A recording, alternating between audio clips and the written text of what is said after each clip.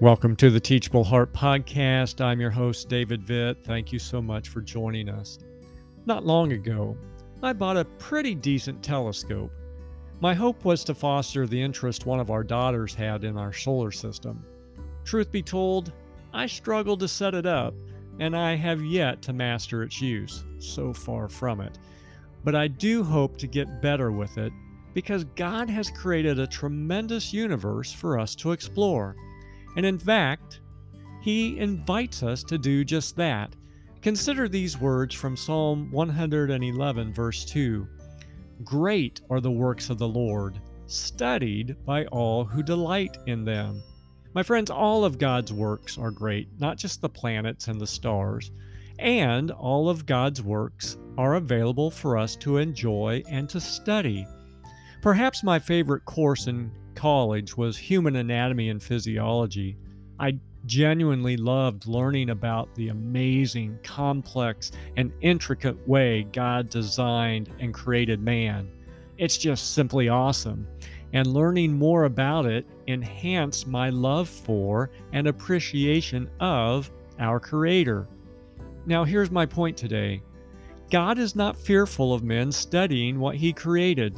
Therefore, we don't need to be either. Study, as used in the verse above, means to seek with the purpose of application.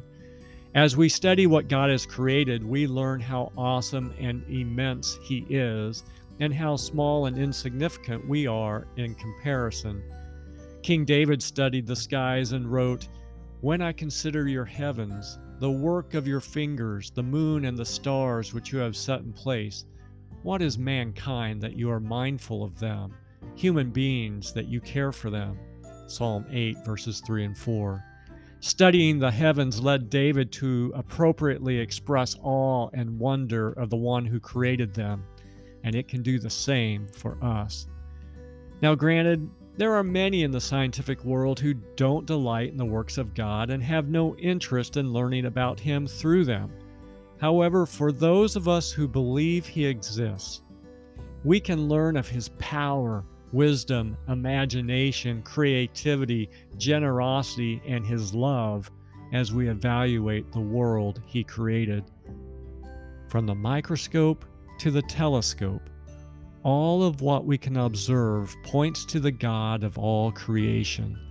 So go ahead and delight in studying what He has made. And until next time, keep the heart teachable.